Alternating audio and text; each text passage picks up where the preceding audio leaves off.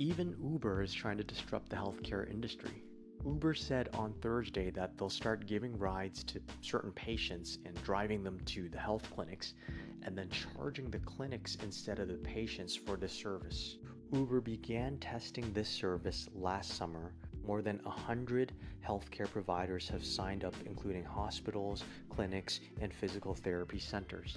The higher-ups of the company said that there is a strong need for the service, and they cite federal government research that estimates more than 3 million people do not obtain medical care due to transportation problems. Uber health exec Jay Hawley said, "There are a lot of people out there who are not going to the doctor simply because they can't physically make it there."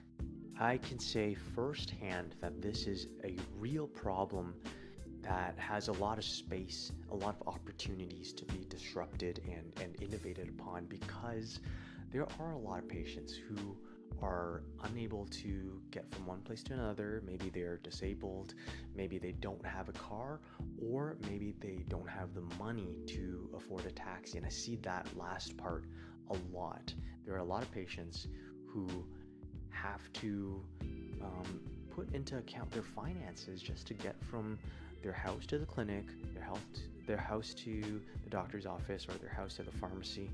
It adds up. Fortunately, a lot of pharmacies provide delivery services. However, the patient is still required to physically be at the doctor's office, to physically be at the clinic to get their blood drawn. And that becomes a real burden in their lives. The need to provide transportation assistance to patients is not a new concept.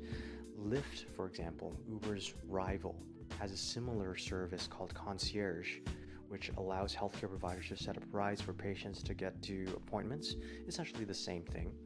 And other health insurers have long recognized the need to help some patients, especially those with low incomes, to get them to their medical appointments, because it ultimately reduces the healthcare cost of these insurances.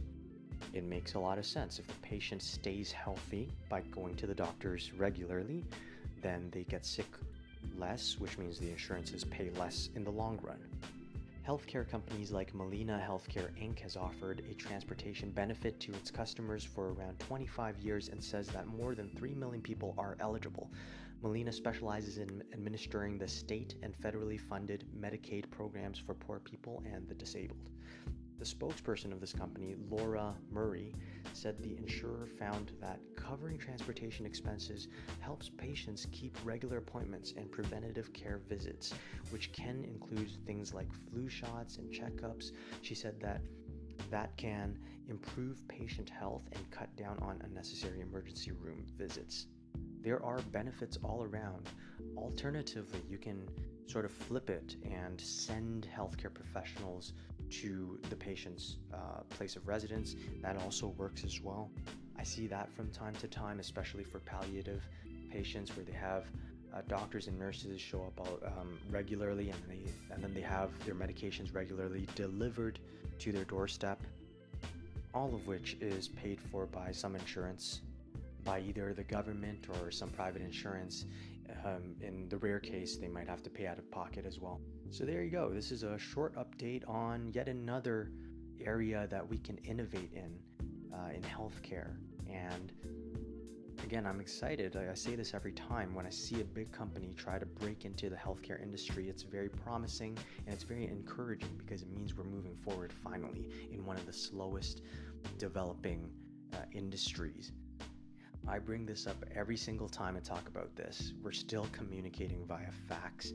We're still relying on messy scribbles on a piece of paper to tell us what to do to communicate. It's about time that we really disrupt the industry, and I'm glad we're doing it. Thanks for tuning in on today's short episode of the Roger Farm D Show. It is Sunday, and it's very sunny out, and I'm very excited to take the dog out for a walk, so I'll keep this one nice and short. I'll see you tomorrow on the Roger Farm D Show.